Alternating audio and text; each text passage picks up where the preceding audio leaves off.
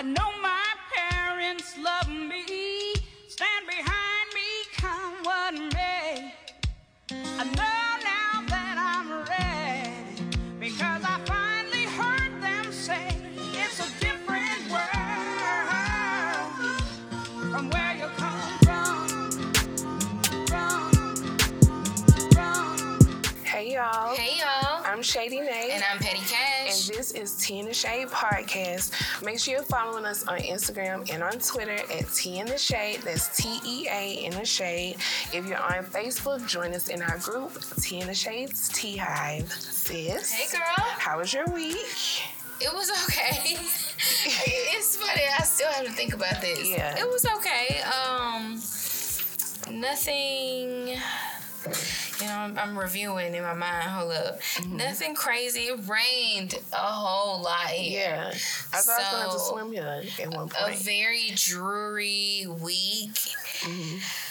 But I survived. Who was that? Gloria Gaynor. I survived. Okay. You know. So, yeah. How was your week? My week was cool. Yesterday was our producer, Relly's birthday. Ooh, happy birthday. How old? Turned 36? 39. Okay.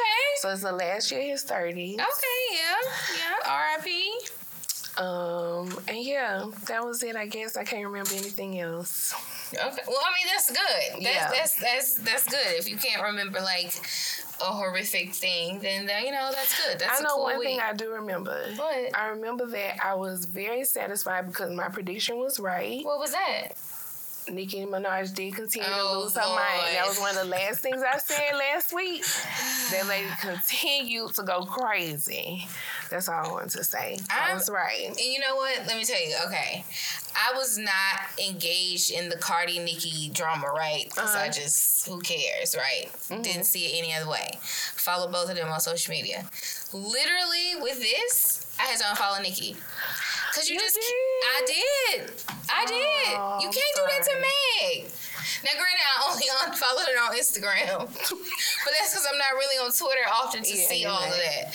But you can't be doing that to Meg. I won't tolerate it. Yeah. I won't. I love her. Proud. Well, okay. Hottie, stand up. Okay. I'm not an H-Town. I'm not a hottie. I just like her. Okay. I just like you her. only stand up like that for Hurricane Chris? Absolutely. Absolutely ride it out for Hurricane Chris. Absolutely. Sorry. I get on the same way for UGK. Thank you. I'll fight. Thank you. Okay, and this week we have a special guest. Woo! We are joined by Senate candidate TeaHivefor Tchenko. Yeah, you got it. Woo! I did that. I've been practicing, baby. She's a listener. So how was your week? It was good. First off, thank y'all for having me. It's really cool to be on the Tea in the Shade podcast. I know we've been talking about it for a while now, so being able to actually be here is cool. No, my week has been good. We've been traveling a little bit. We were, I think, at the beginning of the week, we were in San Antonio, Dallas, Frisco, Austin, so we've been going around a little bit, but it's always nice when they're around back home in Houston. Okay. All right. So he's going to join us this week. We're going to talk about the campaign. Yep. We have questions. Some of the listeners, some of your supporters have questions. We're going to answer it all. Yep. He told us nothing is off limits. Nothing's off limits. We love to see Listen, no shade to us, but this reminds me of when you go to church Sunday and they bring the political person to church. to church to talk to you about what's going on. This so reminds me of that because this is a serious episode for us. Like, I know. The other episodes we are shooting the shit, talking absolutely insanity. Yeah. Which is normal church. So It aligns. It aligns. But it can also be fun too. Like, we can talk. We can talk. Like I said, nothing's off limits. Let's have a good time. You gonna do your visitors? I still am. So that's what I was about to say. So typically, because we are very Southern, we were raised very Baptist Southern backgrounds. So when we started the show some years ago, when Chris Brown was going through some things in his life, we started questioning whether celebrities have praying grandmothers because we did, right? So we thought we would intercede and pray for different celebrities, you know, to just kind of reel it back in. Yeah. To make sure God have an eye on them. Yeah, because somebody needs to ask. You know, Lord, can you step in for something wrong? So the only person we don't pray for anymore is Chris Sean. When people don't... We don't pray for Bow Wow. Yeah, or Chris Brown. But it just feel like if you don't want my prayers, then okay, I can pray for somebody else. But how do y'all determine who gets into the non-praying list? It's just too much. Yeah. It's just too much. It's too much. You don't want to be saved. Chris Brown and Bow Wow, we have probably prayed for them years. The most on We this spent show. years praying for Chris Brown and Bow Wow for real. Okay. And I mean, we would dedicate a 30-minute prayer to them. Y'all still want to clown? Have at it. Okay. Fine. You know, it's kind of like when the praying grandmother's like, okay, you want to learn the hard way? Yeah. I'll be here when it's ready to come home. And I'm going to give it to God. Yeah. I'm just giving it to God. Go ahead. Now you're on your own. Yeah. Do what you want to do. You grown. So we always start by ushering in the spirit, and then that's when we get started, okay? Yeah. All right, let's start it. To Second Street Baptist Church.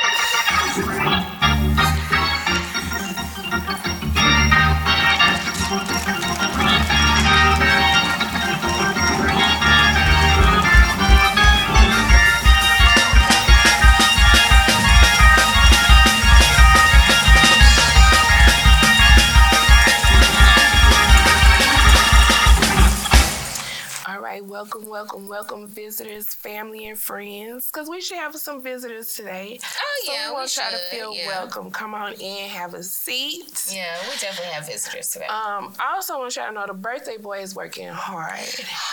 You can tell we have a VIP on the scene. Yes. I mean, it's 30 cameras on this. I don't know where to have look. y'all ever seen us look like this? I just can't imagine how crisp the video is. I wish I could see it. I might have to watch this episode back. Might be the only I episode. will. And because I can tell my next profile picture coming from one of these cameras. Okay. Yeah, I can feel it. Okay, yeah. So we want to get started. Today we are heavily praying on our new friend to take over the seat from Ted Cruz. Absolutely. So that's our number one and our only prayer for today. Yeah. Get him up out of there. Yeah. So first, before we get started with the questions, I wanted to open up the floor for you to just tell the people about yourself, your background, Yeah. So my name is TeaHivefor Tchenko, Democratic candidate for the United States Senate against Ted Cruz. Born and raised in Houston. So actually not too far away from here. So I'm a Southwest Houston guy. I was born in Sharpstown, then lived in A-Leaf, West Chase. So this is my hood. Okay. Yeah. He put his hands in there. Yep. Southwest, yeah. And so, but my parents from Cameroon. So son of immigrants. Dad was working at a gas station called Stop and Go off of Bel Air and Fondren whenever he got to the United States. My mom, server at Denny's, worked at Dillard's. So, I mean, they were making minimum wage, really working to be able to give me a better life. And so was able to grow up in the city. From there, graduated high school here, went to McMurray University in Abilene, Texas. So West Texas. Was able to play college basketball and tennis up there. Okay. Got my degree in political science. From there, moved to Washington, D.C., where I got my master's degree at Georgetown. Oh, wow. So in Georgetown, stayed up in D.C. That's actually where I met my wife, who is behind the scenes, Gloria. Hey, Gloria. So met her up there, but stayed up there in D.C., civil servant, White House Office of Management and Budget, was a policy advisor up there, also worked on President Biden's campaign before coming back to Houston and serving as a nonprofit executive, providing home repairs to seniors, veterans, and low-income families at no cost to the homeowner, and now running for the U.S. Senate. So that brings us here today. love that. Yeah. Yes. Okay, so I guess an easy question is, like, at what age did you decide, like, you wanted to be in politics? Yeah. So I remember at 5 years old, I was watching the election results from Al Gore and George Bush. And I was actually at my uncle's place in Sharpstown. And I was a little kid, so the way that I'm articulating it now, it wouldn't have been that way back then. Of course. I remember watching the TV and feeling like, man, I want to be involved in that process one day. And so really, I would say 5 when I started having that itch. But when I was 13 years old, I was actually the youngest volunteer on Barack Obama's campaign for president. Oh, wow. So that was really my first start. So short, chubby Thierry running around Houston, knocking on doors, getting people to get involved, calling them. So that's really what really sparked the fire for me.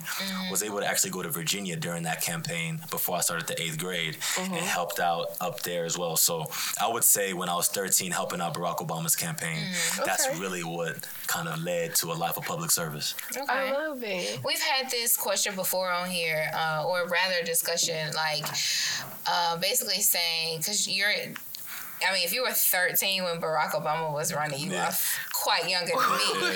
Because I voted, I believe. So, we were discussing, like, did you going with your parents to vote, or, like, is that what kind of made you have an interest in it? Because I can tell you at 13, I probably only had an interest in it because I went with my mom to vote, you know, and I was able to push the button or, you know, something like that. But I don't think school gave me the interest in it. So which was it for you? Yeah, so growing up, my really interests were always either in politics or in sports. Oh, so that I didn't really watch that many cartoons. So it really from a young age, but I mean, seeing my dad vote, I remember the one day he went to go vote in Walnut Bend, right? In Walnut Bend. So being able to go with him and see that, so that was something that also helped too. But really, it's something that I almost think of it as like a calling to public service that I've had. Oh, wow. Right? Just a real desire to want to help people through politics. Okay. So yeah, at a really young age, watching the news, being involved, so all of that stuff played a role in who I am today. Okay. Now, did you have a role like locally as far as with the Democratic Party? Was there anything you ever did locally first? Yeah, so after I started helping out Barack Obama's campaign, and that was 2008. From there, I started helping out candidates locally, being able to knock on doors, doing some of the just kind of the grassroots work. And then while I was in college at McMurray University in Abilene, I actually came back home to Houston to work out on the campaign as an organizer. So I was in Acres Home, knocking on doors, getting people involved, getting people together. So my time with the Democratic Party locally, I mean, that's really since 13 years old. Wow. You know, being able to help different candidates. And even when I came back home to Houston, that was in 2000, that was a couple of years ago, during those elections, being able to still go out and help people out, knock on doors, make phone calls, be engaged on the strategy. So all of that stuff has been something that I've been doing for a while now. Okay. And what made you decide, I guess, in this particular position? Because, you know, to me, and I'm a person that's not really too much into politics, especially when I was younger. So I don't even know how you decide, like, okay, I want to run for Senate. Yeah, so I had always told myself growing up that I don't want to run for office just to run for office. I feel like that's what ends up happening a lot in our politics, where you have people that are really looking at these positions as stepping stones, but then they're not really fully invested in serving the people that they're supposed to be serving at that time. And sometimes I had even asked candidates in the past, like, what's your vision? Why are you running?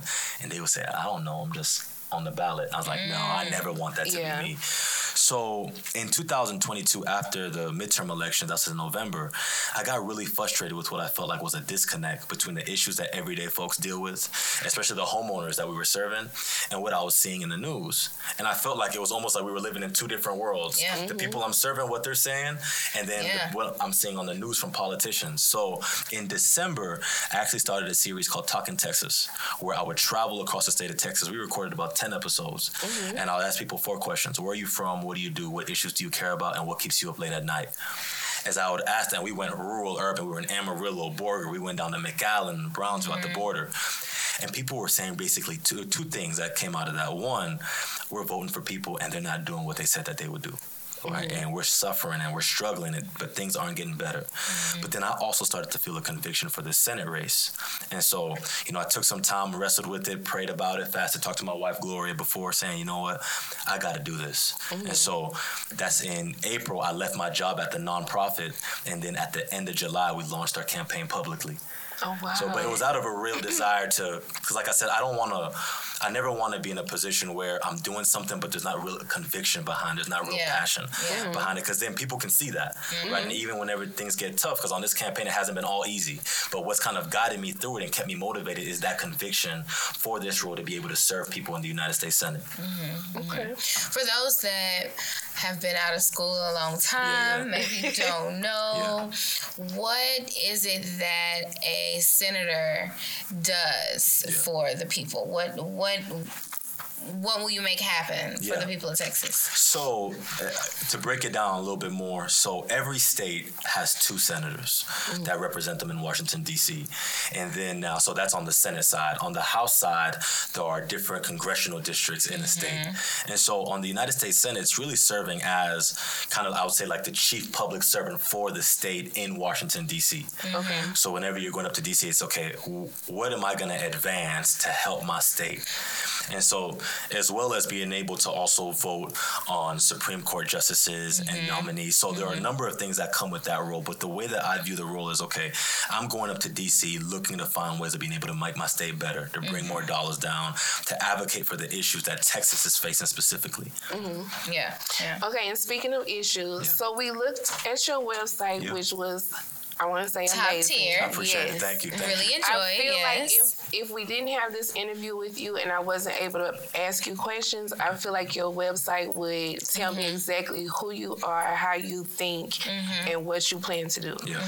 But for the listeners, and you had several issues listed out. I love that you had a scripture for each issue and what you feel the solution is. What would you say is your top 5 out of all the issues that you addressed? What do you think are the most important 5? And can you tell us in order of importance? Yeah, so I would say top 5, I would say the economy, education, healthcare, immigration, and childcare. Okay. So I would say those 5. And then I was in terms of kind of 1 through 5, it's tough. A lot of them are interconnected. Yeah. But what I will say is whenever we're on the ground talking to people, we've now been to almost 80 counties in the state. People keep bringing up the fact that they don't have enough money in their pockets to take care of basic responsibilities. Right. So even when you look at Harris County, where we're sitting at today, the average median income is just below $40,000 a year. Right. So you're looking around $36,000, $38,000 a year. But childcare, that one expense of childcare is, for most Texans, is getting close to $10,000 a year per child. Per child, right? Let alone you have 2-3 children.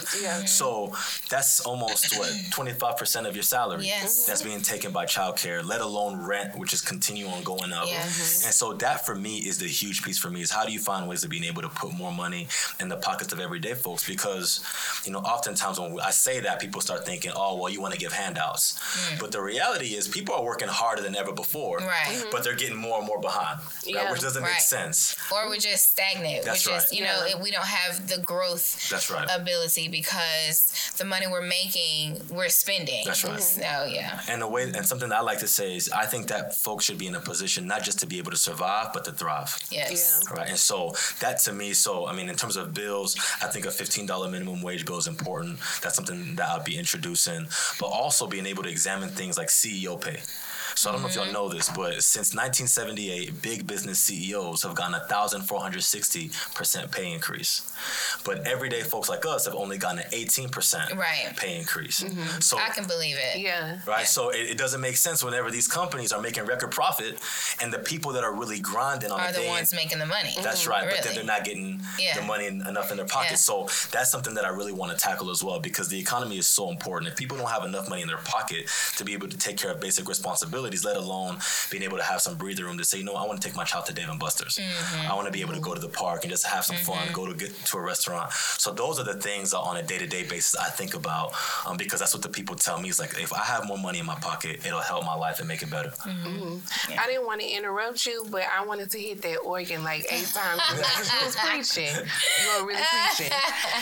Okay, now with those priorities, what is it that you as senator would be able to do to affect those issues? Like, what's the trickle down? How will it trickle down from the decision you guys present and make for the state? How will that trickle down to actually in my pocket? Yeah, it's a really good question. So from an economic standpoint, what I'm talking about, so you have 100 senators in D.C., and to be able to get most things done, you need 60 votes.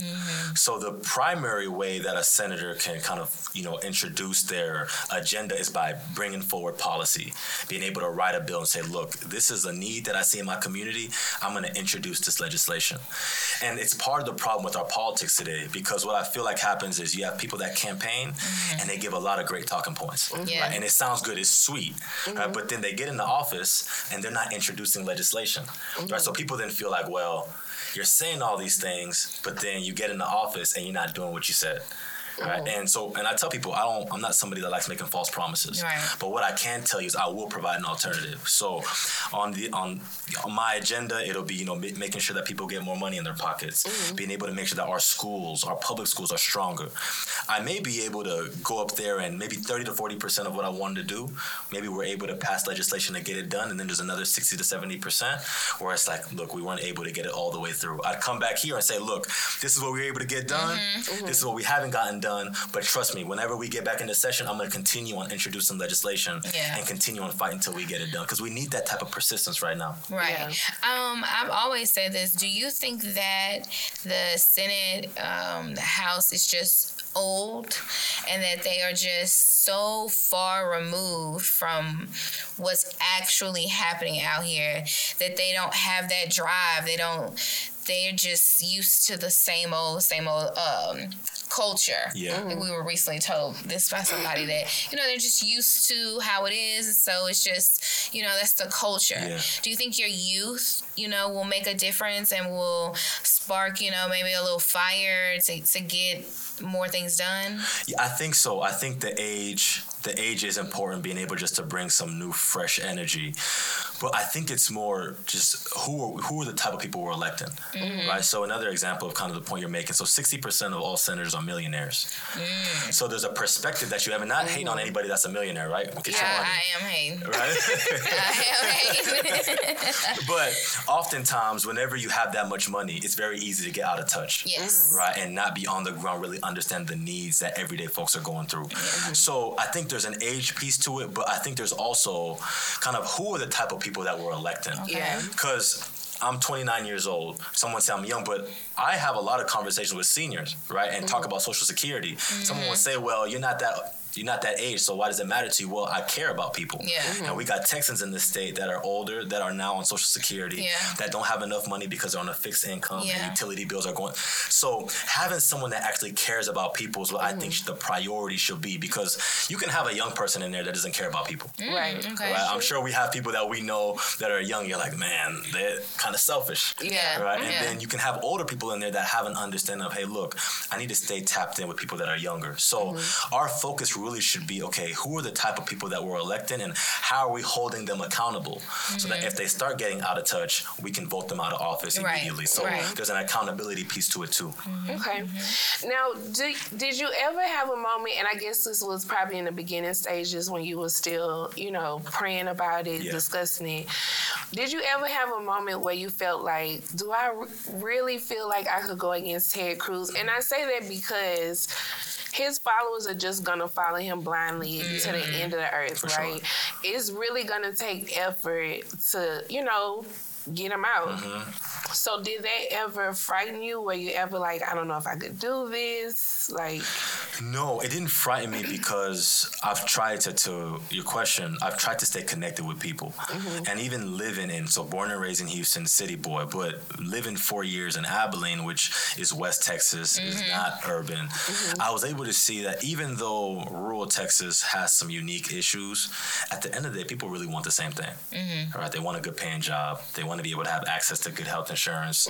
They want to make sure that the public schools are strong. And so there is a wider population of people that may vote Republican or Democrat that really just want government to work for their benefit. Right. And so that's something that I've always kept top of mind. So there are going to be some people that are going to vote for Cruz. It doesn't matter what I say. It doesn't matter what he does. Right. But then the majority of people, though, I believe are people that are examining things. Because I talk to Republicans as well as independents on this campaign. I just don't talk to Democrats. And everybody's saying the same thing, that the system is broken.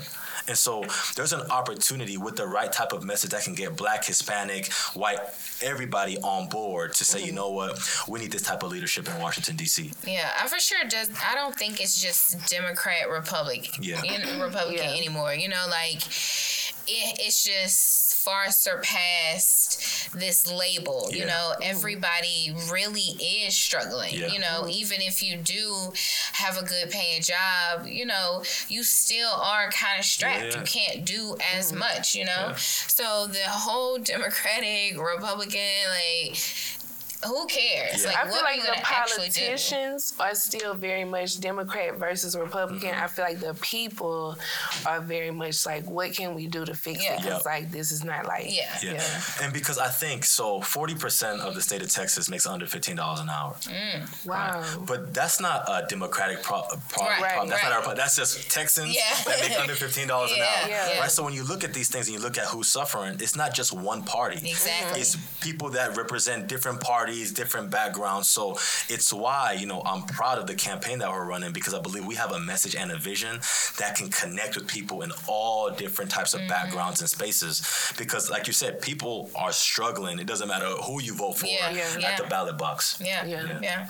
I was going to ask you, what was the big difference between going to college in Abilene and then moving to DC for grad school? That's two different worlds, honestly.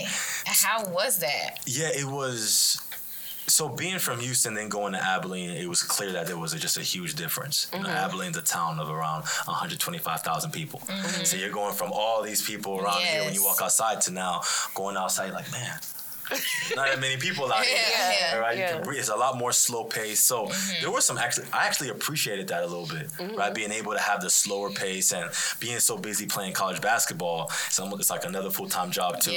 So having to juggle all these different things. But now then moving from Abilene to DC, it got me back into the big city mode where things are going at 100 miles an hour. So it was I think I adjusted actually pretty fast. It wasn't that hard of an adjustment, but it was noticeable. I remember my first day being back being in DC, and I was like, oh yeah, this is a big city. Yes. This is not, you know, because in Abilene, a lot of things close at 9 p.m. Wow, 10 really? p.m. Whereas in DC, I mean, it's open all night. Yeah. That actually is similar to a question that we got on Twitter from Jesse Garcia. He said, you're campaigning with regards to listening to rural Texas, but we all know 4 metros determine who is in power in Texas. How do you navigate looking out for rural interests while not pissing off urban residents, because the two have very different priorities? Yeah. So, thank you, Jesse, for asking the question. So I don't necessarily see it that way. So I don't think that it's two different priorities. You know, like I said, when 40% of the state makes under $15 an hour, that's in Houston, Abilene, Rock Springs, Alpine, that's all over the state. There are some unique problems, though, that rural Texas faces, right? So we were in Rock Springs, actually, and they said, our post office doesn't do physical delivery. Right. Oh, wow. I had the same exact. I mean, not even one person in a car? Nothing. So if you have mail coming in and you don't go to the post office and pick it up, it's getting mailed back. Really? Oh, wow. Right. So what's happening is you have, especially seniors, but people that have their medication coming through the mail, and now it ends up becoming a life and death situation because it's being sent back. Right? So that's something that we take for granted in a city like Houston. Absolutely. Right? Whereas in West Texas and rural Texas, you have to deal with that, or having to drive an hour and a half to an emergency room or a hospital. So there are some unique problems that rural Texas faces. However, whenever you think about cost of living, when you think about public education, making sure that it's strong, when you think about just being able to have access to health insurance, here in Harris County, about 25% of the population doesn't have health insurance. Wow. So, and Texas is actually the most uninsured state in the country. Really? Yeah. Yeah, the most uninsured. So those are issues that you're seeing all across the state of Texas. So for us, it's not a conflict. I think we talk about things. So rural Texas has been a huge part of our campaign because it gets neglected. Right? People oftentimes, to Jesse's point, people do think about just the urban areas and they leave rural Texas behind. So we want to make sure, and that's who I want to be just as an individual, even leave the politics to us aside, is be a voice to the voiceless. Right? Be an advocate for people that don't have someone that's kind of fighting for them. So it's why rural Texas has been important for us. But a lot of places around the state are dealing with the same issues. So when I think about priorities, we're really not having to shift our messaging that much from an urban or rural place because those same issues that we're talking about are being felt. Yeah, that's right, everywhere. Affect each other. Yeah. Wow, I did not know that Texas was the most uninsured. That's crazy. When I think about, I guess, the rural areas, that makes a lot of sense. how would you help solve that issue? How would you help get them a mail carrier? I mean, because granted, that is a huge issue. I mean, Houston itself is having a huge issue with the post office and whatever location downtown with the sorter that's broken. It's just a bunch of foolery. So, I mean, it affects both of us, but so how will you as senator help those people with that little everyday problem? Yeah, and I think on this issue, it's less about policy and more about just caring about people and being connected to people on the ground. So it's why when I view this role, I view it as someone that's actually being able to help with coordinating, being on the ground, talking to the mayors in different spots, talking to state representatives. What's going on with y'all? The post office is a federal government entity, so there's some things that we can do on the federal level to make sure, hey, in Rock Springs or in Sonora, this is going on. This cannot be going on. We got to find a solution to this. But it's also staying connected to people. I think that's a part of the issue with our politics right now, too, is a lot of politicians have huge egos, right? So it's like they're territorial. Okay, I have this power. I'm going to keep it to myself. I don't want to talk to anybody else. Whenever we should actually be working together, right? Which is why I say, and maybe it doesn't make sense for me to be saying this on the campaign trail, but voting for me is important. But what's just as important, if not more important, is voting for your local officials. Right? It's closer to home. So getting your trash picked up, being able to know, okay, this is who I can go to if my water or sewage isn't. Those are the things that we need, is more coordination so that you can stay locked in, because it doesn't make sense that a post office isn't doing physical delivery. And it's been like that for years. That's crazy. Right? And nothing has happened. Right? It means that there's a lack of coordination going on. So on that, that's the way that I think about it, is being able to make sure that we're coordinating better. Okay. Yeah. Another question is, if you just had to say it overall in one sentence, or maybe not one sentence, but if you had just a quick spiel, why should voters vote for you? Yeah. In one sentence, that's good. Well, that's what I'm saying. Maybe not one sentence, that's a lot, but yeah. I feel like he kind of just said that, though. Yeah, no, I mean, if voters should vote for me, because we're wanting to create a new way forward in Texas that's really focused on serving everyday folks and working families in the state, because everyday folks are getting further and further behind, and the politicians we've been electing have been doing everything but actually fighting for the people they should be fighting for. So if you're someone that's frustrated with the system, that feels like government isn't working the way that it should, then in this election, you should be voting for TeaHivefor Tchenko. Okay, come on. We like that. That's a good clip. Yeah. I need to clip that. And so you were interested in politics at a very young age. You have memories of watching elections, going with your parents to vote. If there was someone else who was younger, let's say maybe high school, and they feel like they have an interest, but they don't necessarily know where to start to get involved, how would you recommend someone to be able to get their foot in the door to explore that? Yeah, so I have two answers. The first answer is, if you're watching this, I'll give you my phone number. It's 832-786-0809. That's 832-786-0809. It's a really important issue to me, because as a young kid, I felt isolated because I felt like, well, I'm interested in politics, but it's so hard to get connected with people in politics. And lucky enough, I was able to get connected with the Barack Obama campaign. There were some things that worked out for me, but for most kids, it doesn't work out that way. You don't even know where to go to begin with. And so, I was actually just in Frisco, and there was a high school student that was talking to me about actually abortion issue. And he says, I'm a Christian, but I'm struggling with this. Can you mentioned your Christian faith? Like, can we talk about it? And I said, no, here's my phone number. I gotta leave, but let's stay connected. And so we've been texting over the last couple of days, because I think that's important. That's important, to not hoard information. And if we want the younger generation to be involved, to be active, then we have to find a way of being able to get them to be connected and be excited and say, look, we're creating a culture where you can get engaged. And so that's something that's important. But I would say, so if you're watching this, please call me, text me, let's get connected. But also reach out to your city council member. Or reach out to the folks that are, you can do an easy Google search, who represents me, and reach out to those offices and see if they have internships, if they have programs. That's a way of being able to get involved at the local level. And it's why people should actually take me up on my offer, because if you're anywhere in the state, anywhere in the country really, and you have a question about that, send it to me and we'll make sure to send you some links so that you can get connected in your hometown. Okay. All right. Now, this might be off the wall. No, it's good. Come on. I know she said you're a Christian. I'm a Christian too. Yeah. I'm a Christian too. But I smoke marijuana. Yeah. So, what are you going to do for the state? I know right now it is legalized up to like a certain amount. But as far as like dispensary wise, I don't think it really is kind of on the level of like Colorado to that effect of making money. Like, so what could a senator do for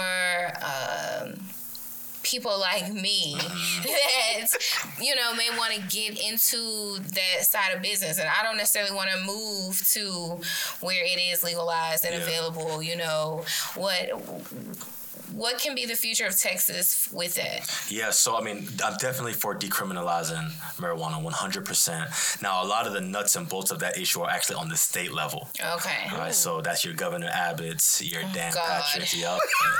Wheelchair Abbott, Jesus Christ.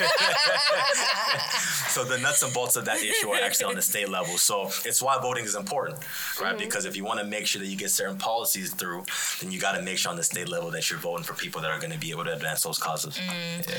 One thing that we looked at, and I just thought about it because of something you said. One thing that when we were looking at the policies and the issues on your website, I really appreciated the fact that you acknowledged that while you are a Christian and you do have Christian beliefs, you also respect LGBTQ plus issues and equality issues.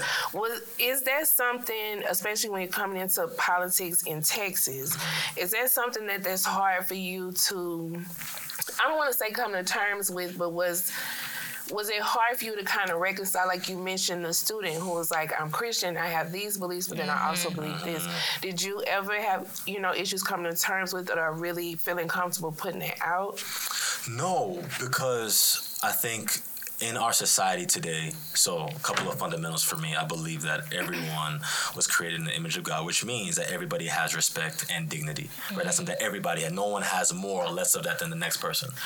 And in our politics and in our country, we kind of express that view of respect and dignity through the rights that we give people, right? So no one should be saying, well, I can't access housing or healthcare because of my sexual orientation. Right, And so if there are gaps there, then we need to find a way of being able to fill those gaps because I believe that everybody has respect and dignity, should have rights, right? And that's not even, there are some people that may disagree or agree with kind of the lifestyle or whether the Bible condones or doesn't condone, but that's a different conversation. The conversation we're having is, does everybody deserve equal rights? Right. And the answer is yes. And so for us, that's something that is important because in our state right now, we have a group of folks that just don't have equal rights the same way that others do. So if you identify as trans, or you may end up you can get kicked out of a public establishment. Yeah, which is crazy. Somebody can deny you housing. Someone can say, well, actually, we're not going to hire you at our workplace. That's unacceptable. Right? So being able to advocate for those, I actually think, that's not consistent with my Christian belief if I'm not fighting to make sure that people have equal access to these different things. Right. Because, God loved all, He didn't have his picks and chooses. If that's what we learned in church, that's what we should live. So, So it's not for me, it's not a conversation on, what I believe marriage is or isn't. It's a conversation of we express our respect and dignity for people through the rights that we give them, right? And even if you take it back to the 50s and the 60s, there was a gap because Black folks didn't have the same amount of rights as others, right? So that's just another thing in line. No one, regardless of your sexual orientation, your race, your religion, you should have to go through feeling like, well, I can't even get a home because I'm going to get denied because of one of these factors. So I think it's a gap in the Civil Rights Act that I would actually work to amend to make sure that sexual orientation, gender identity is covered. Okay. We had another question on Instagram, but we actually already tapped into it. But I just wanted to shout out, I think it's DJL Inspires. They had also asked what you would consider the number one issue that's your top priority to change when you get in office. Yeah. So that would go back to that economic piece with the minimum wage and then holding CEOs accountable and actually capping CEO pay to 100 to 1. So right now it's at 356 to 1. Yeah. Even though in the 60s and 70s it was around 20 to 1. Yeah. Right. So I mean it's getting worse and worse. So being able to, but also looking at things like education, making sure our public schools have more money to be able to increase teacher pay, decrease class sizes. Because right now, so in our state, there's really some Republicans, especially Ted Cruz, he's one of the biggest proponents of this, is taking money out of the public school system and really giving it to his private billionaire donors. Or that's what he's trying to do. So for me, I actually see the public school as the hub of the community, where, you can go and get a 4-year degree. I was able to get one. My dad was able to get one. That's a good thing. But what also should be a good option is learning how to become a welder, learning how to become a plumber, being able to have those workforce development trainings in the public school, being able to get mental health care in the public schools. We know within our community it's kind of a stigma, right? Mental health access. So being able to have that there, being able to get housing assistance. So I really view the public school as really being the center of the community where everybody can come and say, okay, I have this need. It can get addressed here. So that's another, the education is such a big issue for us. I mean, honestly, just down to the basics. I mean, bring back typewriting class, bring back cursive, civics and free enterprise. Like, those are very important classes. When you're in middle school, learning about a bank account and debits and credits and writing checks, and like that's just important, because when you go to work and they're like, here's these forms to fill out, and you're like, I don't know how to fill out a tax form, and like you're trying to call your mama or read the crazy ass instructions on the back, and you're like, so I claim myself, I remember like looking at that like, 401k, like, price match, what is that? Like, all of that is very, very important on just a basic education level for you to live, for you to understand your retirement. And I don't think we actually take advantage of the nonprofits that we have that are doing some of that great work on financial literacy, for example. And it's why I talk about coordination. Some of this stuff isn't necessarily a matter of legislation. It's a matter of, do you care? And are you tapped in on the ground to what people are doing? To get to those people, to get that message out. That's right. Because there's so many, even in Houston, there's so many nonprofits in the city that are doing some really good work, but people don't know about them, and kids aren't able to benefit from those nonprofits because they're not getting connected to those school districts. So that's something that's a big piece, because you're right, just basic needs that aren't being addressed in school, but then you're expecting these kids to now get out and now automatically be able know what to do. So do you feel like when you get elected and you have all this work to do in DC, do you feel like you'll still be able to be out in the communities, going to all these different counties, helping make these connections? Yes, 100%. That's something that actually would be a huge part of what I'll do. I actually wouldn't move to DC. I would live in Houston. So it makes it a lot harder, and it's why a lot of politicians don't do it, because it's kind of comfortable to stay in DC. But if I represent Texas, why am I not living in Texas? Yeah, absolutely. Right? So I would stay in Houston and be going around the state, continuing on talking to people all across the state. I would also expand. So there are constituent service offices, which is basically like community relations or community outreach specialists that every senator has. Ted Cruz doesn't have an office west of Austin. Right, so that's like over 130 counties that you got to drive. Not tapped into. That's right. And so we would actually have offices all over the state to make sure that someone on our team can address you. You can go somewhere and say, look, I'm dealing with this healthcare claim or this social security. Can you help me? And there's somebody there directly in person that can do that. So being able to stay tapped into the people on the ground is extremely important for me. It's what I've done my whole career. Organizer, nonprofit executive. It's really being with the people. And the moment that you get away from that's whenever you start losing your way. And so I want y'all to hold me accountable to that too, right? The people watching, please.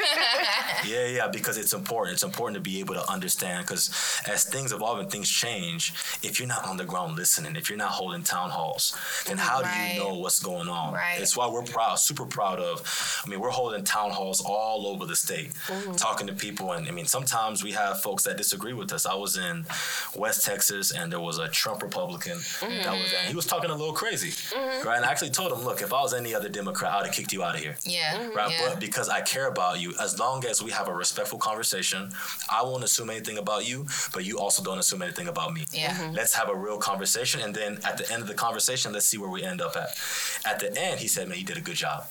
Right? So that's what it takes, is being on the ground. So to your question, yeah, I would continue on making sure that I'm traveling the state, talking to people, and I really want people to hold me accountable on that, because that should be, you know, people praise us for how much we've been traveling across the state, but I really think that should be the norm. Yeah. Right? And I appreciate the compliments. I'll take it. Yeah. I'll take the compliments. But that should really be the norm. That's what we should be expecting. I feel like we just accepted the bare minimum from our elected officials, and we can do a better job there. Okay. And when you say hold you accountable, like not even with you, but let's say with our current, even local politicians, what can people do if they feel like their politician are letting them down, or you got elected and I haven't heard from you since? Yeah. What can we do to try to, you know, hold their feet to the fire? Yeah, I think, you know, to start off, you know, giving some of these elected officials grace, being able to write to their office, call their office, say, look, what are you doing? What are the initiatives that you're doing? What is the policy that you're introducing on your level to take care of some of the needs that we're addressing? But kind of from a big picture standpoint, is not voting for them. That's the way that people learn in this industry, right? Is whenever you see your vote margin reduced, it's like, oh, maybe I'm not doing something right. Then you make sure to change up, because that's the biggest thing. I think folks, their main kind of objective is to get reelected. Yeah. And so if they feel like, man, I'm getting closer and closer to not getting reelected, you'll then start seeing changes in the process. So that's why voting is important. Absolutely. Voting is extremely important, because that's how you hold elected officials accountable for either doing or not doing what they said they would do whenever they were campaigning. I think sometimes my struggle with voting is like, when I go to the poll, it's like 80 different options that I have to choose from. And I don't know half these people. I don't know what their policy was. So sometimes before the election, I don't know how to really find out who is on my ballot, what are their platforms. You know, I feel like I would have to spend all weekend probably Googling all these people, find their websites. I wish there was an easier way for me to find out, like, these are the people that's on my ballot, these are their platforms, you know, that way. Well, let me ask y'all then, what would... Because I definitely hear that a lot too. That I think even for this last mayoral election, like the ballot is so long and there's all these people's names. But what would be something that y'all would appreciate? Is that a card? Is that something on social? Like what kind of format would be good for y'all to say, you know what, this is an easy way for me to process this, and now I can know who's running? So for me, I'm very old mindset. I remember getting the placards in the mail with the face on them, and then everything on the back that they stood for, or, you know, what they were going to do, or, you know, what they were saying. And I just remember it just familiarized me with them rather than a commercial. Nowadays, we don't really watch commercials. I'm fast forward through that. I'm streaming it. They don't have commercials. It's 30 seconds. So for me, it would definitely be something in the mail, and whether it's a nonprofit that puts it together of these are the people that we think will be for us, and regardless of political party, just somebody with some good policies, you just showing me who they are. So I would definitely say something to read for me. Because now it seems like they just wait, and when you pull in to go park, to go vote, it's like all of them trying to hurry up and get cards, and it's like, well, it's too late now, baby. I'm already here. Sometimes I wish maybe there was like a website where I could just put in my zip code, maybe, and then it shows me what I'll see on my ballot, and maybe like where it lists your name, I could click and it'll take me to your website. Or even if I could just see it, then I could Google it from there. But even like the propositions and stuff, I don't know till I get there. I definitely hate voting on amendments. Yeah, and then that's the hardest thing to do. In the last election, that language, you end up reading it 3-4 times because I don't even understand the question fully to know if I'm against it or for it. Then you get to work the next day and the VP of Finance is like, did you vote for? And I'm like, yes for that. Yeah. So sometimes I wish there was a place where even if it was just a list and I could do my research from there, but I feel like I show up at the poll and I maybe know 3 people I'm voting for and the rest I'm winging it. But now, how much information is too much information, right? Because let's say, leaving the conversation we're having today on our website, right? We have our policies listed out, but a lot of folks are like, man, I don't have time to be reading all that. So what would y'all say is a good kind of middle ground? Based off your page, I think you gave us straight, right? 2-3 sentences, you know? I don't need a paragraph or like an additional story as to why this hits for you. Like, okay, you know, give me the intro, give me the body, and then refer back to the intro. Yeah. Real, you know, easy. And even the way you had the list of issues on the left, and you could click the ones you wanted to read, because some of them, I was like, oh, okay, well, that makes sense. It's a given. I don't really need further. Whereas with some, I clicked it because I wanted to see what your thought was. Yeah. Even once I realized, like, okay, he puts the issue of scripture in his solution, like, it was some, even though they were self-explanatory, I just wanted to get a feel of who you are, how you think. Yeah. So sometimes I just wish I could go somewhere, see it, do my research, because, you know, you don't have to have it all when I put in my zip code. You don't have to tell me everybody's platform, but at least if I can see names, if I can see what the proposition is, I can do the research that I feel I need to do. That's a really good idea. You probably should have just did that on your own. I mean, but you would have to compile the list of all the people, though. But I'm just saying, I would if I knew how. I really would do the work because, and we've talked about this before, because I did want to say, you're not the first politician we've reached out to, but you're the first one that took us up on the offer. And it was strange to me because we're that age. Like, we're that age where I still feel young, but I know I'm grown. And so it's time for me to take, not that I never took politics serious, but it's just on a different level now. Because these issues really do affect me. Yes, And so to me, and your children. Like when you were talking about childcare, I remember when we were going into our adoption, we adopted twin girls. I remember the cost of insurance was so high that we were really debating on, should one of us just not work? Will we come out ahead if only one person worked and the other person stayed at home with the kids? Because twins, like we had twin babies, like daycare is not cheap. So I mean, I will put in the work to help make it happen. Because like when I first saw you on Twitter, and I don't even know how I saw your tweet, but I was just like, why is nobody talking about him? Why have I never heard his name? Why is this my first time seeing him? So I've just been retweeting, even before I mentioned that I wanted to have you on the show. Because of previous experience, I kind of gave up on trying to have a politician come. I was like, they just not gonna come, and that's cool. But I just felt like somebody needs to know his name. Somebody needs to know his thoughts. Like, this is important. So I'm really glad you came. We not just because you're young, because you're black, because you're from here. Like I can speak for me. I really believe in your thoughts. You can speak for me, bitch. Well, okay.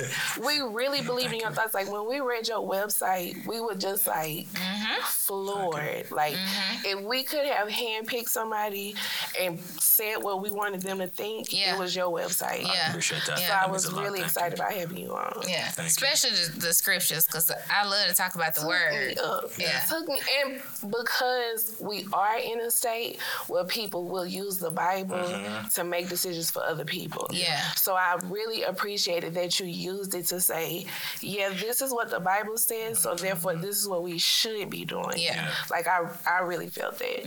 No, I appreciate that. You know, part of the reason why we did that was because we felt like oftentimes with politicians, they make decisions, but you don't know what's really God in them.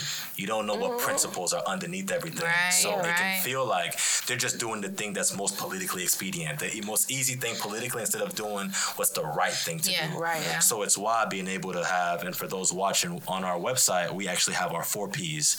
It's who I am as a person, what are my principles, what do I think is a problem, and then my policy proposal. So that people can kind of take that journey with me. They can learn who I am. Because being born in Sharpstown, living in Southwest, that helps shape who I am as a politician today. My biblical faith helps shape who I am today. Even the problem problems that I see, right? But at least you're able to see, okay, this is how he filters through all of that to get to what he thinks is the problem, and then how do we fix it? So it's encouraging for me to hear y'all say that, because that's what we wanted. We wanted people to say, okay, I have a better understanding of Thierry after going through this. Yeah, absolutely. Well, and also because it came across like that's how a lot of it is how we feel. It's how I feel like all my friends feel the same way. You can be pro-life and pro-choice if you think about it. You, regardless. Well, if you're pro-choice, you're pro-life. Yeah. Like I feel like you should be able to make that decision to bring life into the world as pro-choice. So it was little stuff like that that was like. Finally somebody that makes sense. Yeah. It got some common sense. Some basic, basic sense. And so that's why, like, we were really excited to have you on. We wanted you to convey your message. And, like, what could us, our listeners, your supporters, what can we do to help support you? Yes. Yeah, I mean, this is a grassroots campaign. So, it's person by person. So if you're watching, or y'all, if we have, and hopefully I'll share our website, but on Twitter, Facebook, Instagram, TikTok, please share our page with people, tag us so that we're able to get that word out to everybody. Share it with 10 friends. But also, we do take financial contributions so that we're able to continue going around and talking to people. So you can do that at TchenkoForTexas.com. But really, it's a grassroots campaign. So, email us, go to our website, you can write down your name, how you'd like to help us, and we'll get in contact with you. Yes, and then there is a donate button, you guys, on the website, top right-hand corner. Yeah, but please, and also let us know, like, however you want to get involved. I think what we want to do is create a culture of engagement where people feel like, okay, they actually have a role to play in this process. It's not something that's so high up or so distant, because I think that's speaking of what you were talking about, where it's like, well, I can't ever even talk to these people because they're too far away. And so we want to be able to help create that. So go on our website, share our page with people, share it to 10 friends, donate to us if you'd like to. All of those things are helpful for us on the campaign. Yeah. Okay. And again, let them know when they can vote, early vote, vote, all of that. Give them the deets. Early vote starts on February 20th to March 1st, and then election day is March 5th. Your last day that you could vote to be able to vote in this primary is on Monday. What's today, the 3rd? I think today's the 3rd, so February 5th. Yeah. And I also want to add a piece in here too. So we've started Tuesdays with Tchenko, where on Zoom for about 30 to 45 minutes, anybody, anywhere in the state can hop on Zoom and ask me any question they want. Because we felt like politicians are inaccessible. And so, if you're a public servant, but then you're not being available to the public, how are you going to best serve? There's a disconnect there. So we started Tuesdays with Tchenko. So it's TuesdaysWithTchenko.com. Hop on, ask us a question, whatever. We could talk about barbecue, faith, Meg and Nicki Minaj. We could talk about all that. We could talk about all that. But we want to be able to allow for people to be able to ask those questions and feel like, man, this person that wants to represent me, they're here. I can talk to them. So, and this primary, the election against Ted Cruz is in November.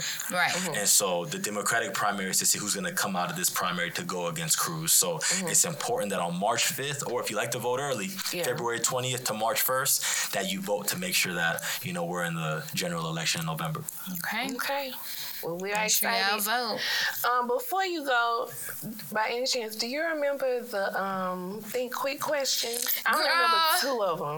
I just told this man I smoked marijuana. I don't remember that kind of stuff. So we used to do these. We used to do these series of questions where you cannot think about your answer. Like we give you the question, you have to answer. Now I remember the bar soap. I know because that was yours. Yes. So we'll each ask you one, and they're both kind of random, but just. So my question is, if you hit the lotto and we say $250 million, what is the first thing you would get?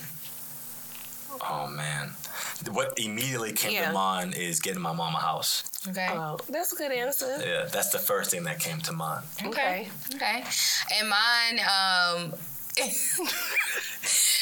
which soap do you prefer? Bar soap or like shower gel? Shower gel, 100%. Okay, and what brand?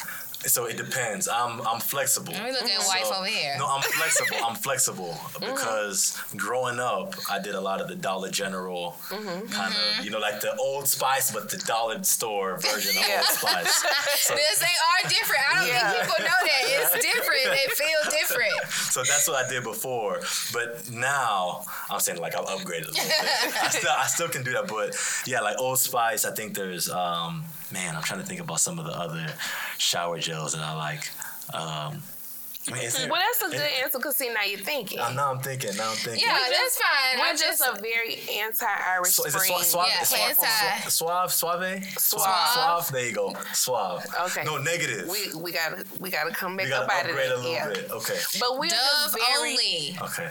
I need Dove really to do cut her need to check. pay me because I've been saying For You're plugging them. years. Dove for years because I only use the pink bar. I only use the pink bar Dove. That's it. She has preached On my the face and goodness everything. of Dove to every independent artist in the Houston area. I swear. I bet you they don't use Irish Spring no more. But yeah, this is an anti-Irish Spring platform. Why? It's just inappropriate. Okay. It's just inappropriate. If you can purchase your own soap, it should not be Irish Spring. Okay, that's good to know. That's good to know. No. So we got to get off swab. No Irish Springs. Add that to the policies. No Irish Spring. Remove it from the shelf. That's sad. I can't remember those questions, but that was a very long time ago. I think those are just our two favorites. And as we said, we've been doing this a long time. So, yeah. Well, I got two questions for y'all if that's okay. Okay. So one's going to be a little serious and then one's going to be a little bit more playful. Is that cool? Okay, hit us with the serious first then. Serious? Oh, hold on. So Tap in. if there is one issue that you would want government to fix for your personal life, what would that be? Ooh. I have two and I can't decide between the two. And I'm writing it down too, so. For my personal life? Yeah. You want me to go? You need some time to think? Or these quicks we can't think? Oh, okay. I would definitely say maybe on the healthcare side, I'm a woman that struggles with endometriosis and infertility. So I think it's insane that Texas really, the prices of these fertility clinics, how much these doctors work with pharmaceutical companies for the charges of these hormone shots and rounds of, just stuff like that to have life. It's just crazy that I have to get a part-time job or work at Starbucks just to use their insurance to get IVF. I have to now hustle and scam, to build a life, to have a child. I just think that's just crazy to me. That's my big issue that I think I would want somebody that's happy for me.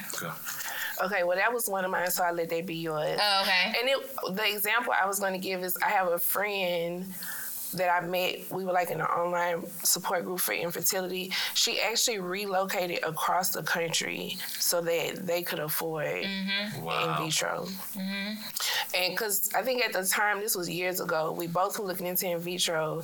It was $16,000 where we wanted to go. And she relocated and her insurance covers 3 rounds. So she actually has 3 kids now. Yeah. And it's not even thought about in the inclusion of your insurance. Not Blue Cross Blue Shield, Texas. Yeah. So since she took that one, I would say adoption costs, which obviously is personal to me. We were blessed to be able to adopt twins, but it took legit miracles for us to afford it. We had to travel cross country to do so. And realistically, I don't think that we could do it again, because it would take miracles for us to afford it. So I wish, even through the state, because I tried through the state, I was a foster parent for years, and that was a whole nother disaster.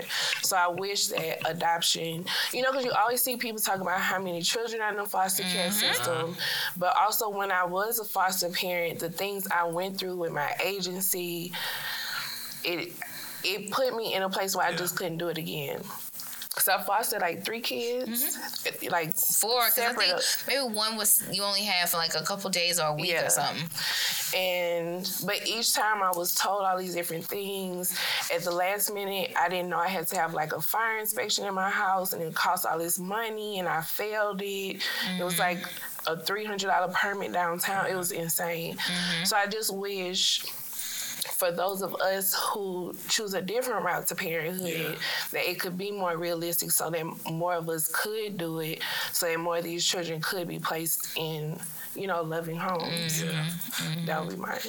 And on the foster care piece, so Texas actually has, I believe the latest rankings is like it's one of the top 5 worst foster care system. So it's something that is really, our state really struggles there. We're not giving kids the opportunity of being able to grow up with that. Adoption is too expensive. Foster care system is broken. So it's just a whole mess. So Okay, and what's the lighter question? Lighter question is, right now, who is y'all's favorite artist?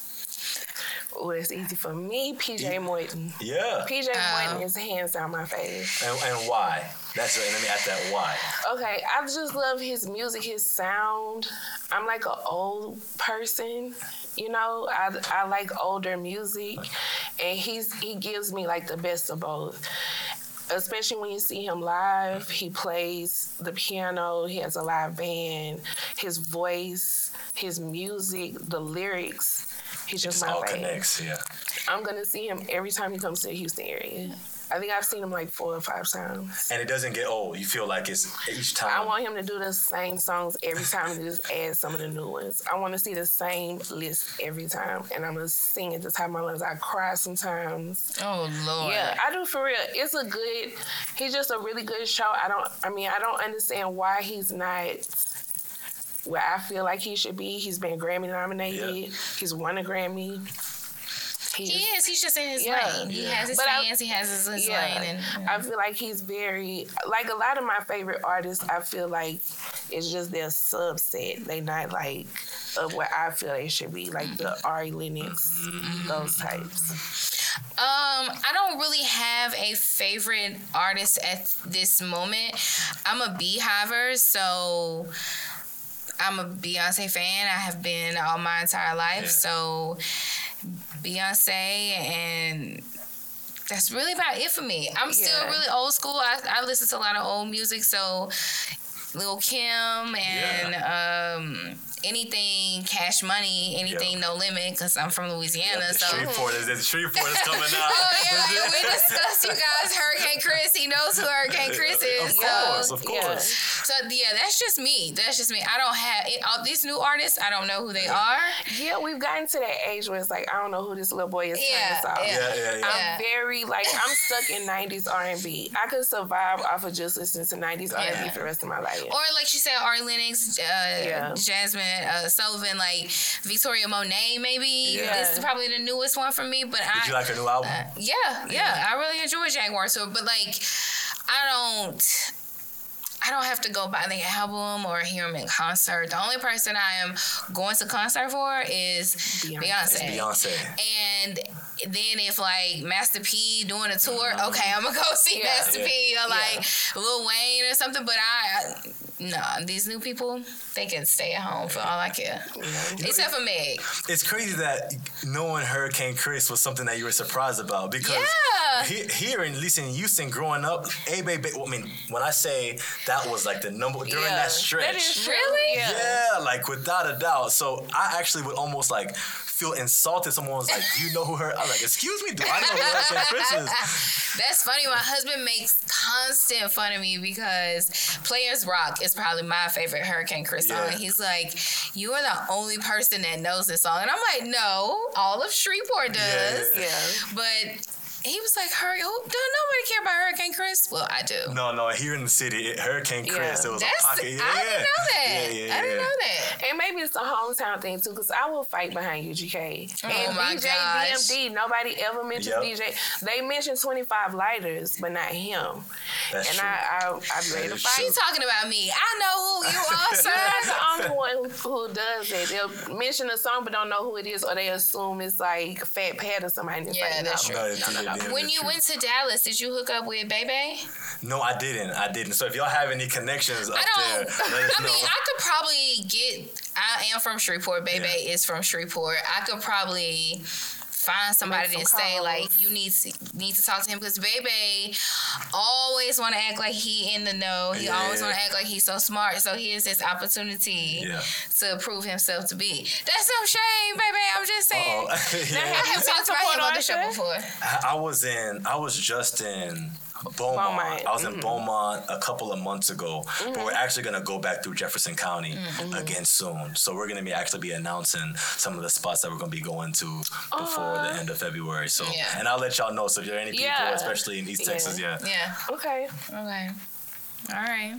If it's on the weekend, I'll come home. Yeah. You and support, like for real. Yeah. They actually just opened a new restaurant in Beaumont. In downtown, I forgot the name of it, but it's a good restaurant. Like, I would go back there again. Like I said, I think I saw a post about it. I think it's Black Home. I think. Yeah, I saw a post about it. They say it's really good. Yeah. Okay, well, let the listeners, the viewers, because also this will be our episode for next week, so let our listeners know how they can find you, how they can tap in. Yep. What's wrong, producer? What you saying? We're right here. Oh, okay. So you can find us on all social media platforms at Tchenko for Texas. That's TCHENKO FORTEXAS. I know I have a little funny last name, so I got to make sure I say it. So Tchenko for Texas on all platforms, and then on our website, TchenkoForTexas.com. And so that's where you can find us. Please tap in with us. Send me a text message at 832-786-0809. Glow said, make sure it ain't after 8:30, baby. At an appropriate time is spoken for. Okay, and we don't play those types of games. Well, we really appreciate Thank you so much for coming. Wish you all the best. No, appreciate it. Thank you. We definitely will support you however we can. We will keep the retweets going, shares, all of that. And I'll be voting as my first time as a Texan. No. Okay, I'm not a Texan. As a person that lives in That came off smooth, though. You might be a Texan now. It came off easy. Come out. That was disgusting. Easy. That's why. Oh gosh. But yeah, we are so excited for you. We wish you the best. We will be keeping you on our prayer list. Absolutely. But thank y'all too. I mean, I think behind the scenes we're talking about y'all been doing this for 10 years, right? That's incredible. So thank y'all for that consistency. You. Yeah. If there's anything I can do to be helpful, just let me know. Listen, don't play now, because if you know somebody at HBO or something, plug us in. But no, it's funny because when you was talking about it, and you were like, y'all were doing it before it was a thing. We really were. I was just recording our episodes because I wanted to be able to listen. Yeah. And the only way I knew to keep it and go back and listen was the podcast app. So we weren't we were an internet radio show. Yeah. But I just wanted to keep all our recordings because I'm a Cancer and that's what we do. Yeah. So things just came into place. That's neat. Yeah. Real neat. No, y'all keep doing your thing. Like I said, anything I can do to be helpful, just let me know. Thank you. So we will be using the hashtag TeaHivefor Tchenko. That's what I came up with. TeaHivefor Tchenko. I like that. It's perfect. Yeah. So check back in with us. I will. Let us know what's up. Let us know what we can do. No problem. Congratulations in advance. Thank you. Absolutely. Thank you. No, appreciate Absolutely. it. Blessings. All right, y'all. Make sure you're following us on Instagram and on Twitter at Tea in the Shade. That's TEA in the Shade. If you're on Facebook, you could join us in our group, Tea in the Shade's Tea Hive. Have a great week, guys. We'll catch you next week. Deuces. Bye.